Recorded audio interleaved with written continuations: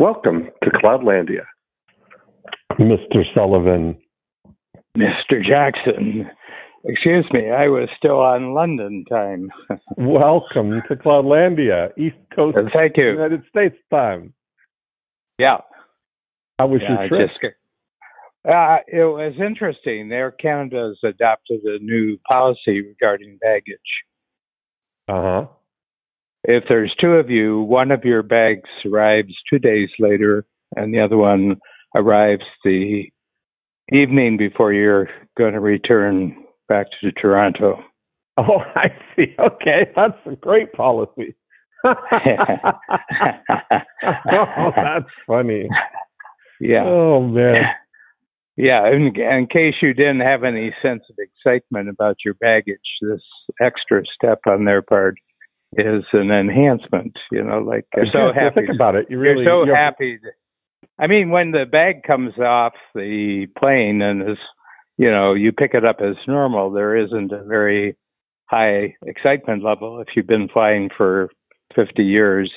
Right. This just introduced a whole new sense of anticipation and, you know, kind of actually less to repack if it arrives the night before. You just have, it's a time saving, really.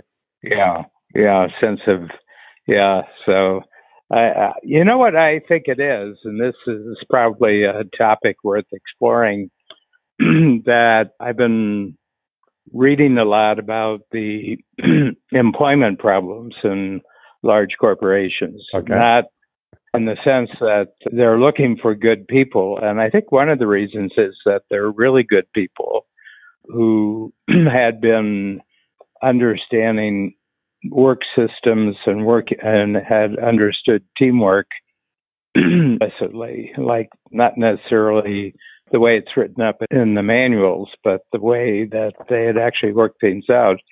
A lot of those individuals chose during COVID to just take early retirement.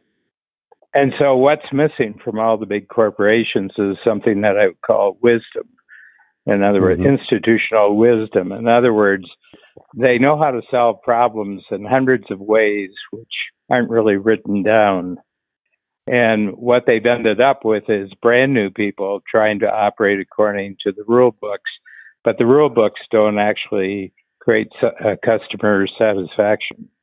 Do you know what I've noticed now? Like in terms of since COVID, since everybody's remotely working, is the number of stories of people getting caught with two or more full-time jobs, that they're getting two positions and neither of the other companies know that they're working for the other company. Full-time. Yes, they're doing two full-time jobs by remote. And you were talking about retiring. I forget what the phrase was, but it was on-the-job retirement. Yeah, this is sort of the opposite, G. Yeah. Well, the retirement thing is not, it's retiring from the work without retiring from the paycheck. It's doing the bare minimum. Well, basically, before they were getting a full paycheck from just one company, for not doing very much, so they decided they just not do very much for two companies and get two paychecks. Right. That's exactly right. Yeah. Isn't that funny? They're devious creatures. Humans are. Yeah. Yes. Looking for, but that's advantage. Kind of where looking for advantage. Yes. Yeah, I think you're right. But that's, there's that's opening up a whole new world for people who can, work in the results economy that can get paid to do the unique ability thing that they do for multiple people. Yeah. Yeah. So how was London? I miss it. I haven't been. Well, it was very short. It was a short trip. The reason being that once we got back to being able to travel, everything that was like of a conference nature that had been postponed during COVID got put into the schedule for March, April, and May. So Babs and I have been essentially on the road 2/3 of the last 7 weeks to trips to San Diego, trips to Phoenix, trips to Florida, trips to, Yes. usual trips to Chicago. But for the last 20 years, we've always had like a 2.5-week trip to London, and a few days of that are work. You go twice a year to London, don't you? No, we have done that. We did it in 19 simply because we had a funeral to go to in the fall. Oh. But no, normally it's 2.5 months in May. May is a pretty good month to be there. Yeah. Usually nice weather. And a lot of things happening. They have the Jubilee, a lot of monarchical things take place in May. Weddings, when somebody's been queen for 200 years, they celebrate that. Oh, that's great. I love it. Yeah. They reign for a long time. I mean, you go back, the very famous king who, was the cause of the American Declaration of Independence. George III. I'm just trying to think the number of monarchs they've had since then. They had 1, 2, 3, 4, 5, 6. They've had 6, including George himself. So they've had 7 monarchs in the last 230 years, and that's an average of about 35 years each, So, and she's made up for it. Yeah. She's made the present queen has made up for 2 reigns. She's 70 years. Yeah. And I think it's first week of June or something like that. And, that's right. And, and there's something to be said for that. I bet she's got enormous institutional wisdom, which has not been passed on. Well, were the streets of Soho abuzz? I remember fondly our long walk all over Soho and book. Yeah, we actually, I think Babs sent you the picture from the Facebook same restaurant from 10 Greek Street, where we Yes. had dinner after our long walk that day. Yeah. I mean, nothing particular that I noticed. We were staying at the Ham Yard, which is closer, is in Piccadilly. Yeah, it's just steps. You walk out the hotel and then 5-6 minutes you're at Piccadilly Is Circus. that the same? That's the Ferndale. same hotel chain, Ferndale, right? Ferndale, yeah. And but we follow our concierge that we've had for 20 years, and he was instrumental in communicating with Air Canada because it's not an activity that we enjoy even when there's nothing wrong. Wow. Well, I think I remember. I think I told you the Four Seasons has a new hotel over there at London Tower Bridge. That you did tell me. Home in London, and I miss it. I miss it a lot. Yeah, and Toronto. Well, it was too quick. Good grief. Toronto. Yeah. Well, you'll still have to wear a mask if you come back here. Oh my goodness. Air Canada is not taking any chances at all that they could catch COVID from you. And so they're putting all their efforts, and they're putting all their efforts in people being very observant of the mask rule. But meanwhile, they're not delivering your bags. Well, I'll have to wear my monkeypox bodysuit pretty soon. Yep. That's next. That would probably do it. Yeah. Well, they're desperately, the government officials are desperately looking for a new disease in which to lock us down.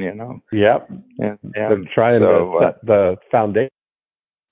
Yeah, they were trying to get the war going. Sounds aggressive. We would have, but Ukrainians have more or less handled part of it on their own, so they're not requiring troops coming over from North America to fight in the battles. Just send us money and just send us technology. We'll do the rest. So, it's odd, isn't it? I mean, it's really odd. I mean, you've lived your entire lifetime without a war of this kind going on. That's true. And I've really been taking a page out of the Dan Sullivan playbook and paying less and less attention to it now. but I can't. I haven't. Don't really participate in the news. That's been a recent development. I've been more. What are you discovering out of that? Because I find that when you cut off one habitual sort of source of information, your brain goes and searches out new things to do with your attention. Well, you said something that was very influential to me. It struck me the way that you said about your, cutting off the TV and things like that, that you said, what I've got going on in my brain or in my mind or in my world is infinitely more interesting than anything going on in the outside world. Yeah. And that has been where my mind's been going, is spending more time in contemplation, more time thinking, journaling, all of that stuff. There's way more, an infinite, richness of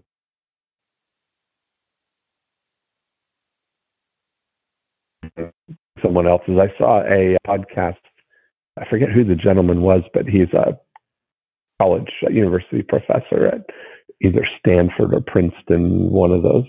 And he teaches a social communications class and really talking about the influence of social media. And he does a poll at the beginning of the class of having people, take their iPhone and look at the screen time. And he's saying that on average, it's 12 to 15 hours a day of screen time that these college kids now are having. That's literal, you get up into 15 hours every waking moment. That's kind of your waking hours. That's exactly right. And so he said what we're missing out on is boredom.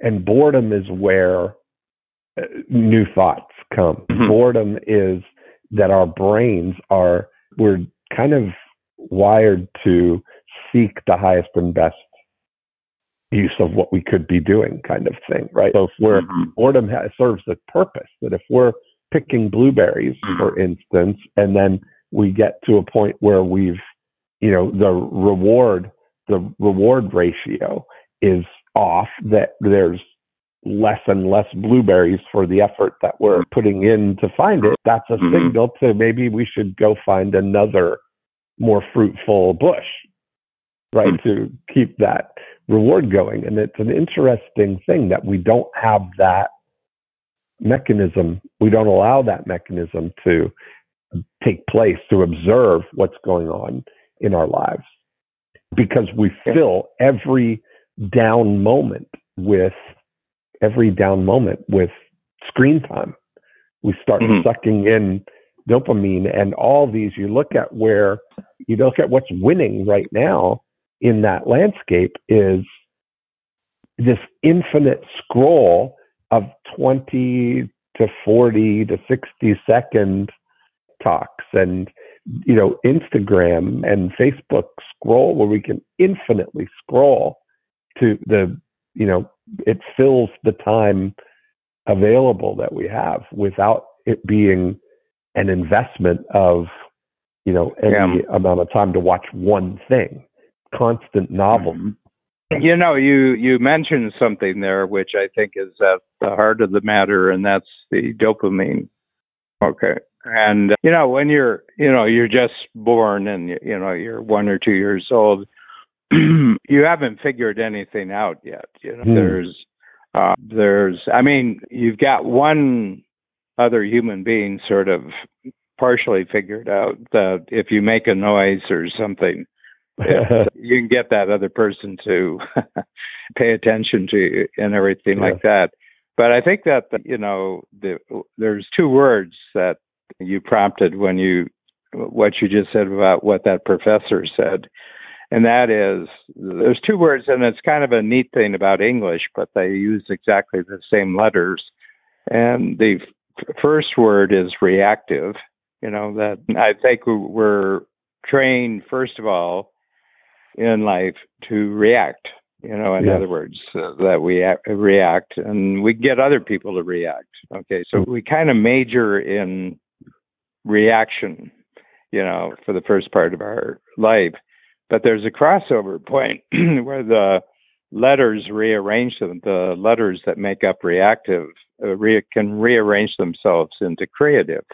Okay. And the interesting thing about it is that they both pump dopamine. But leading a reactionary life to get dopamine means that you're not in control. You have no control. And creativity, on the other hand, is where you take control of getting the dopamine. So I think probably, there's kind of a fork in the road. I don't know when it is. I remember a younger brother that I had, and I was in Iceland one summer, and he said, boy, I would like to go to Iceland. And so, he paid part of it, but I paid most of it. And he came over, and he had read about Iceland, and, he had studied it before he came over. And he said, so what are we going to do today? Okay, which I can kind of understand on the first day. What are we going to do today? And so I very quickly put together an agenda for the day and, took him around. And then the next day he was sitting there and he says, so what are we going to do today? And not once during his stay, which was about 6 days, did he ever mention anything that he had read about. Oh, I'd like to go see this. And I'd like to go. So in other words, he was totally in a reactionary mood, a reactionary mode. And there wasn't any creativity to what he was doing. And I said, boy, you took a different fork in the road than I did a long time ago. Yeah. So the interesting thing is, and I don't know what it is that either wakes up the creative approach or it stays dormant, and oftentimes the only time people are really creative is when there's an emergency, when there's there's a threat of losing something, then they become creative. They'll think of something new. They'll do something new. I think what the tech, the social media platforms have understood that most people don't see their attention as being anything valuable. All they associate it is that if other people can give them something to focus their attention on, that might trigger the dopamine, which they're looking for. What they do know is that, but a lot of people don't even know they're looking for dopamine. They just call it feeling good or feeling fascinated or feeling intrigued. But they don't realize that that's actually a byproduct of something that happens before that, That's interesting that you can create it. You can, that's amazing. Yeah. I mean, if you can endlessly create your own dopamine supply and actually do a better job of it than outside influences, I think that's a great freedom. Yeah, I'll tell you, like a pen and a pad and a question can provide a great launching pad for creativity. It's a brainstorming. Yeah, that's what I mean. It's like such a great thing. And I think when you're driven it by a rich, inventory of wants,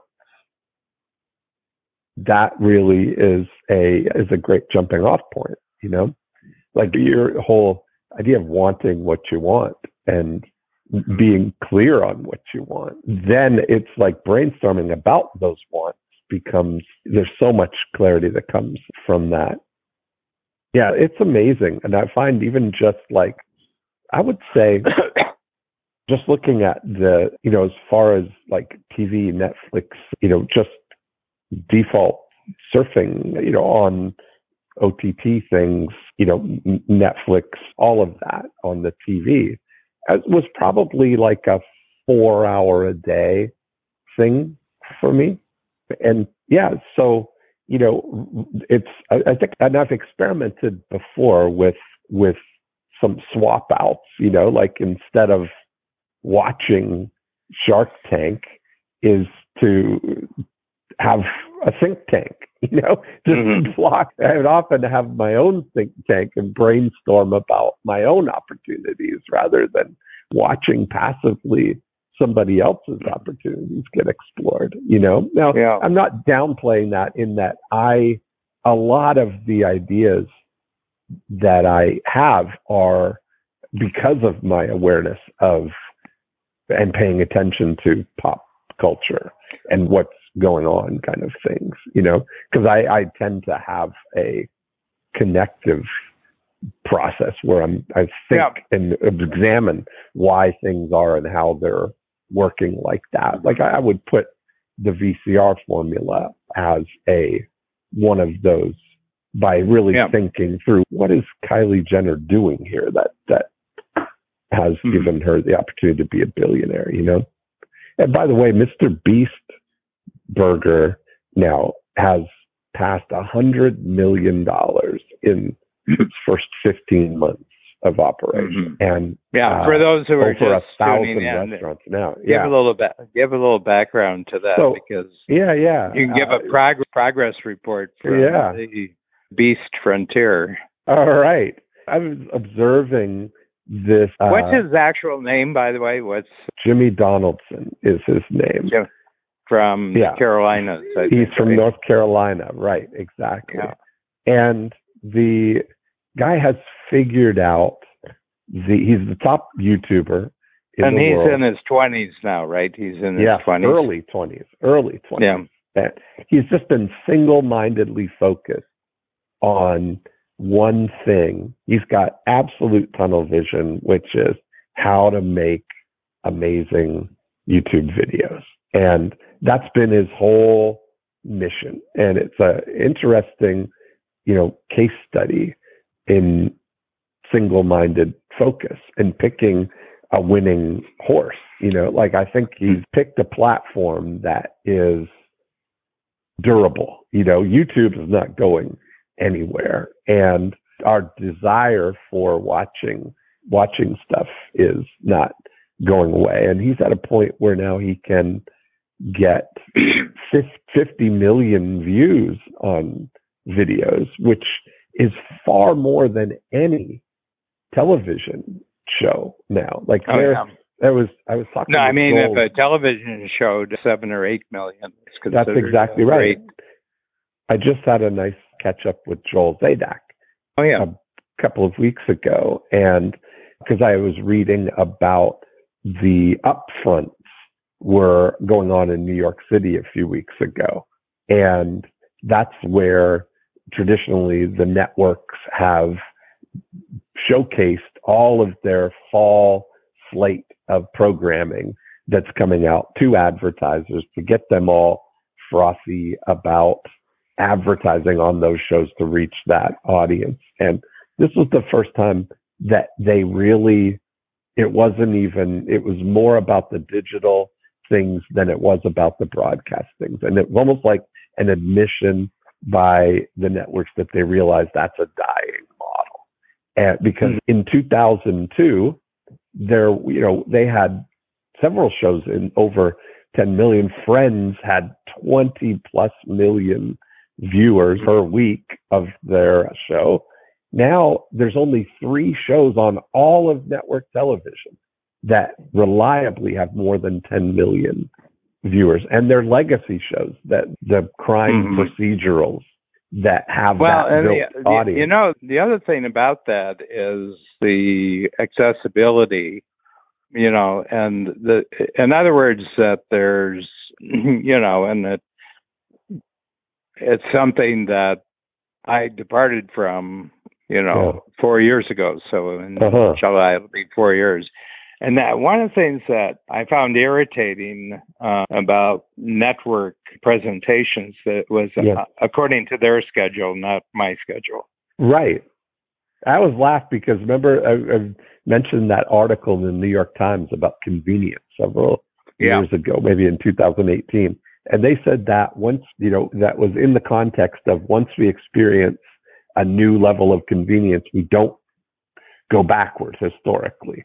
And so once you get a taste of, a mechanical washing machine, you don't go back to hand washing your clothes. And once you get a taste of streaming television shows, it's difficult and almost a little undignified to have to be in front of the TV it's annoying. at a particular time. Exactly. But undignified was such a great word that it was like the tail wagging the dog kind of thing, right? That it's a little undignified that you've got to sit there at the appointed hour to watch this show interrupted by, infinite commercials. There's now only, 22 minutes in a 30-minute, so 8 minutes of commercials in a 30-minute broadcast. And so that's a really interesting thing.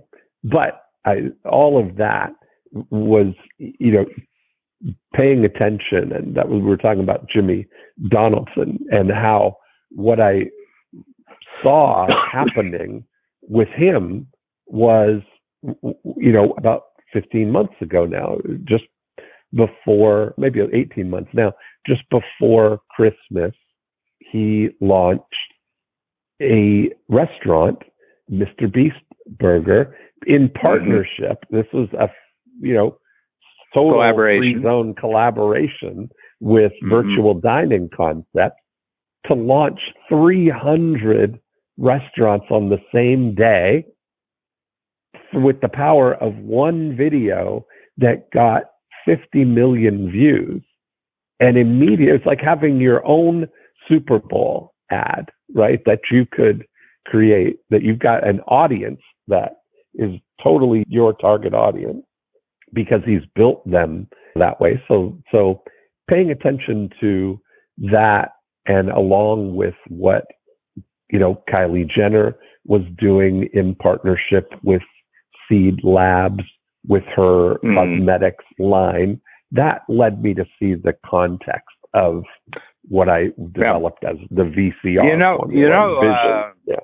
This is on a lesser level. It's not as extraordinary as Mr. Beast, is what Peter Zeihan has done during COVID, but especially since the war in Ukraine broke out. And what's interesting that he wrote a book in 2018 called Disunited Nations. And in it, he made a prediction that sometime in 2022, the Russians would invade Ukraine. Okay, so he 4 years previously, and he did that by looking at the demographics and geography of Russia. And he said they will feel extraordinarily paranoid every year going forward, and they'll have to go on the attack probably in 2022. Okay. And of course, in February 2022, according to his prediction, they did, for the reasons that he's talking about. But so what he's doing is he's doing updates constantly. He does little 7-8 minute updates on YouTube. And then he puts together the go forward thesis. Now that this has happened, what else did I predict now that's going to fall in place? Because this is a very dramatic proof of what my formula is. My prognostication abilities, right? Yeah, you don't understand anything unless you understand the interplay between geography and demographics. In other words, where is a country located? Who's outside their borders? Are they friends or foes? And the other thing is what's happening to your own population. Is your population an aging population? Is it an okay population? You got lots of young people working, and he said that you can just take any country and sort of analyze its situation. And Russia is one of those countries that has been invaded 50 times, apparently, in the course of a couple of thousand years. In other words, whoever considered themselves the native population, they got invaded from the outside 50 times. So it's developed a almost genetic paranoia in the Russians that they need to create buffers between them and the people that they fear most, and so and Ukraine was part of Soviet Union. Of course, it was a crucial part of Soviet Union. It was the most productive agricultural part of Soviet Union. It was also very productive in manufacturing and science and technology. And so it's an affront, kind of, I guess, to the leader of Russia that 30 years after the Soviet Union collapse, which he considered the greatest catastrophe of the 20th century, was the collapse of the Soviet Union. For him, I guess, not for me. And he's seen Ukraine do nothing but prosper and his own country going downhill. And I think it's an affront to him. So he attacks them, But Peter Zeihan now is being invited into the Pentagon, into the War College, into all the high-level military think tanks and everything. And he said, and being asked to lay out predictions and battle plans for these things. But he laid the groundwork with his books. So he had 3 books that were very counterintuitive, because everybody else was predicting unlimited, expanding, accelerating kumbaya. Everybody's in love with everybody else. We're just one big global family. Yeah. Love family. And he said, well, it kind of looks that way just for the time being, but that's not where it's going. And so he's taken advantage now, and YouTube, he's really gotten good at it. I mean, and now what he is doing debates with people who don't agree with him, and they're very stimulating, because he looks like a Cy Young winning major league pitcher pitching to high school batters. They don't even see the ball. Oh, that's so funny. When he pitches, but he takes him out. I mean, he's very respectful and everything like that. But somebody will go on for about a minute and say why this and this is going to happen, and he said, well, I disagree with you, and quite frankly, I don't think that anything you just predicted is actually going to happen. As a matter of fact, you can see the signs. I'll give you some of the signs that it's just the opposite from what you predicted is going to happen. And then he goes on and explains it, and I think he enjoys it. I think he enjoys it. So he never gets ruffled by anything. And so it's an interesting, and I came back, and so my sense is that it's a perfect time for, if you have real expertise that you feel confident about, and it's got a lifespan going ahead of you, this is a really good time to position yourself with YouTube.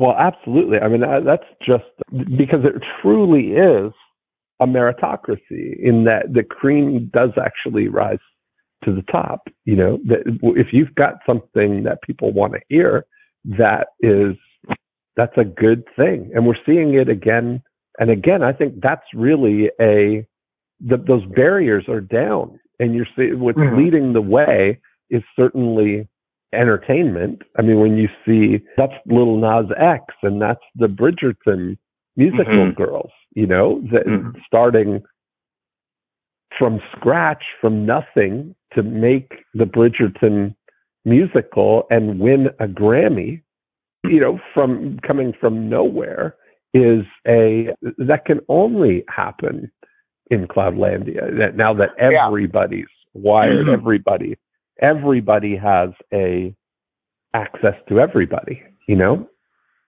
and I've been noticing that Netflix has really been scrambling over the last 2 or 3 months. And I think one of the reasons is that COVID, for all practical purposes, is over as far as people's daily habits go. Yeah. And they picked up a huge audience during COVID because there was no alternative. And so I think what happened is they were making some parts of their company were making plans that were simply based on a temporary situation, temporary opportunity. And so I think things have gotten back to more competitive, where people doing there's way more opportunities for television, and I call it television programming, but to me, television is anything I can sit on my couch with my remote and watch access to. So that whole landscape is called over the top, or OTT, over the top of the existing cable infrastructure. Anybody can have their own access to that. And so YouTube is certainly one of those places that anybody, like all of the YouTube that I watch is on the television, and it's no different than watching things on broadcast television. I would say that 90% of our viewing was real time select or time shifted, like recorded, watching it on demand at my choice.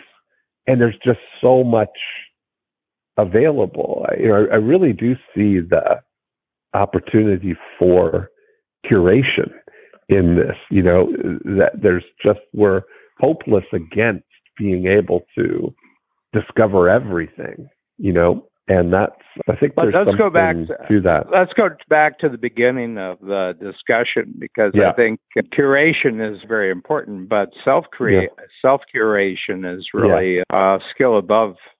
In other words, we're asking other people to kind of curate what's interesting to us, and but we're the one even when we're doing self-curation, Dan, the algorithms that are watching our creation are building a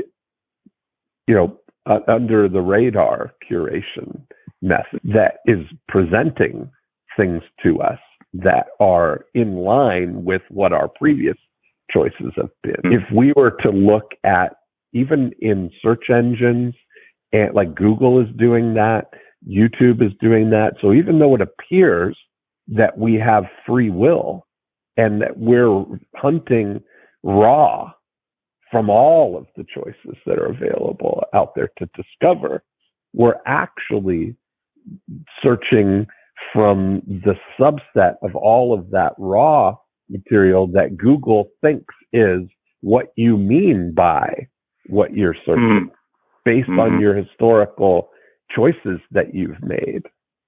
Right. So if you and I were to search the same things, we would get different results.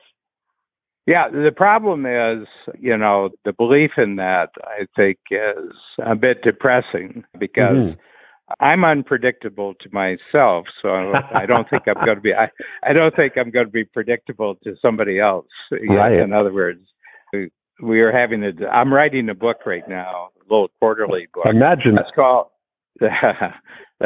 "You Are Not a Computer." Okay? Right. You are not a computer, and I said I'm just going to put out a little test to see if you agree that this is true. And I said, I have 10 human beings lined up, or they're in a circle, and I have 100 computers that are connected to each other. Okay. I'm going to put a message in the ear of the first human being, who then has to pass it on, whispering to the second, who does the third, all the way through to 10. And 10 comes back and reports what they think the message is, and in most cases it doesn't have any resemblance to what the first message was. Okay, so and that's well known, and it's seen as negative proof that human beings are not reliable. They're not reliable, and you can't really count on human beings on sending a consistent message. Then you do 100 computers, and, we naturally expect, and it's usually always true, that the message sent through the first computer is the same for the other 99. And, you could make it 1,000 computers, you could make it 1,000,000. And that's what the whole value of that technology is. If you send the message here, it's a consistent message that gets distributed and multiplied any number of times. And that's considered why computers are so much better than human beings. But it's based on a premise that these are both information processing organisms. There's a human who's an information processing organism, and there's computers. And therefore, this new invented organism is much superior at the one thing that human beings are valuable for, is information processing. And that's only true if you think that humans are information processors. And I would suggest that you've never processed any information in your life, nor have I, nor anyone you know, that we take in experience and we immediately transform it into new forms of meaning. We're not information processors. Okay. Yeah. And the great value of humans, if you rank them, are the ones who can take in new experience and turn it into meaning that's valuable to other human beings. And no computer can do that. As a matter of fact, we don't want a computer that doesn't do things predictably and consistent. So I think that. Yeah. So anyway, that reminds me of Jamie Smart. Jamie Smart's book Clarity.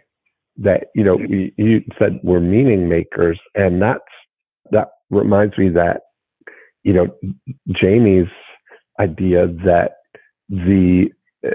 we're everything that we feel or everything that we experience is happening from the inside out and not from the outside in, because you can take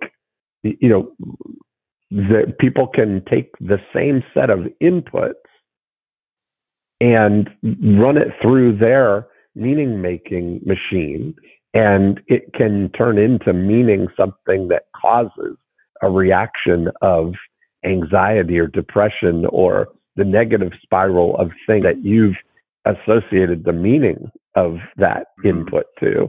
Or if you have the ability to realize that the input is not what's creating your reaction to it, you can, really just make a meaning, less anxiety producing, I guess, or whatever you want from it, whatever's going to serve you. So I think, Mr. Beast, Jimmy Donaldson, is interesting, not because he's an information processor, but he's a meaning maker. He creates all sorts of new meaning on a continual basis that other people find intriguing, useful, and instructive. And it's amazing how thoughtful he is about the process. How it seems like it's just kind of randomly put together and stuff. They're, studying frame by frame everything in those videos to make the very best videos, and by very best meaning compelling, that keep people watching and keep them coming back. He and so single-mindedly focused on that purpose. I saw he was on the Joe Rogan podcast, and very, it was a really good look at the inner workings of the way he thinks about that and how it all came about. But he's a different cat than most people. It's human genius in taking advantage of a new medium. Yes. Yeah, and being there at the right. Well,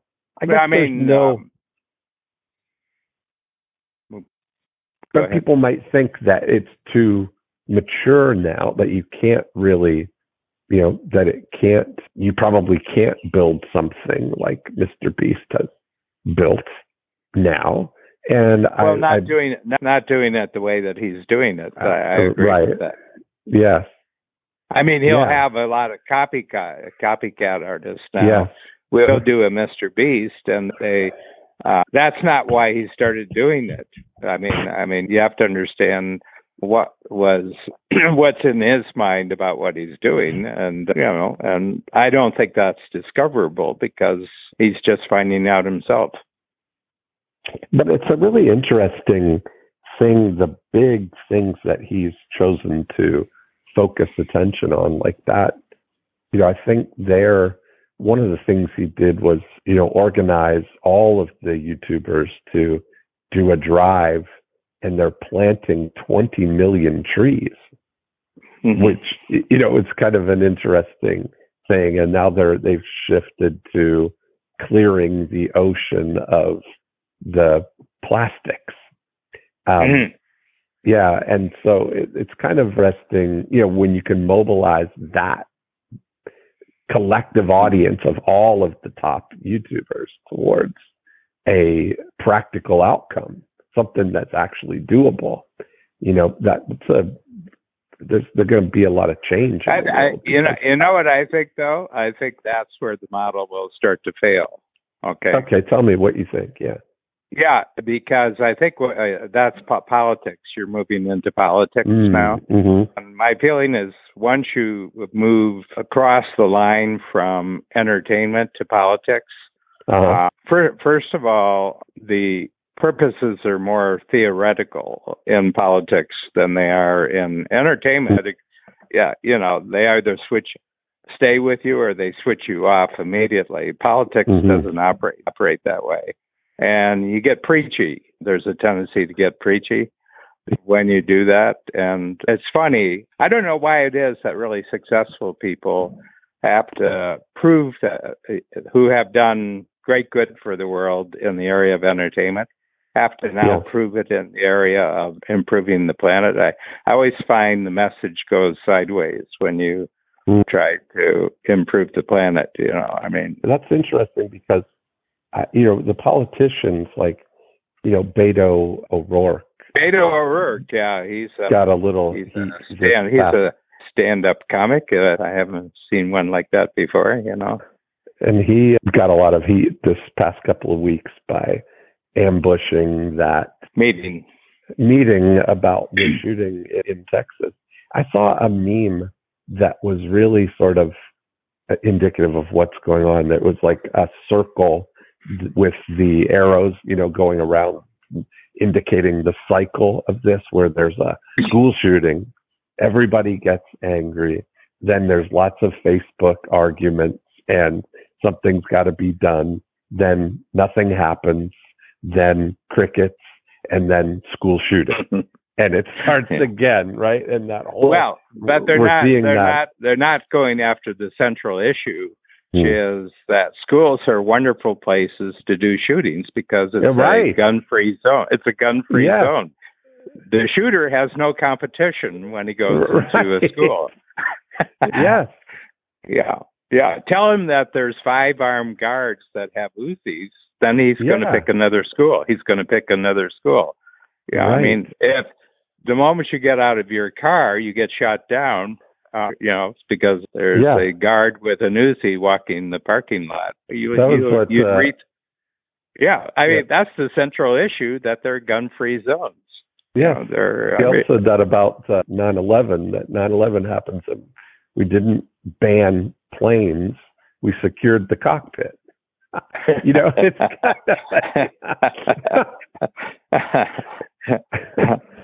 It's kind of and you had a federal official who checked the cockpits, a federally designated, company person or airport person, who after the cleaners are finished with the plane, you go through and you check underneath the seats to see if they've taped box cutters under because because the cleaning staff, one of the women was the husband of one of the was someone who was affiliated with the kidnapper, not the the terrorist. Let's put the emphasis where it was, the terrorist. Right. And she could bring in 5 or 6 box cutters, and she was alone in parts of the plane, and she taped 6 of them. She knew what seats they were because they had already scheduled, and it was the box cutters that they had left. So now they have someone who goes through and has a metal detector, and goes down and deep, because it shouldn't be there. And they find the box cutter, and that does it. But the thing is, there was another Texas situation in a church where on a Sunday, the shooter got up to shoot the congregation, and about six members of the congregation carrying, and he was dead. He was dead in 15 seconds. I mean, the moment he got up, there were 6 guns on him, and that kind of tells you, if you're a shooter, don't go to that church. That's not a good church to go to. Right. Yeah.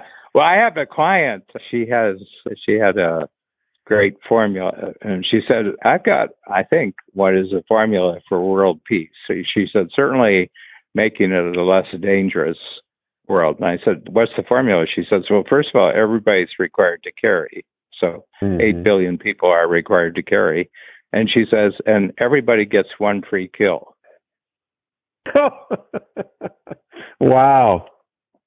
And she says, so you're always really polite because you don't know if the person you're talking to has got their free kill in. Yes. Unbelievable. Yeah. But my feeling is that it sounds really crass. It sounds really callous. Right. But solutions are at that level than confiscating all the guns. That's not really a That's not really a solution. And I was looking it up just because they're talking about gun control, and that they'll confiscate guns. And I said, check the last 2 years. This would be the year 2020 and 2021. The legal purchases of firearms in the United States. What do you think the number is? Okay, I'm not going to press you on this, but I'll give you the answer. It was 41 million new firearms in a 2-year period.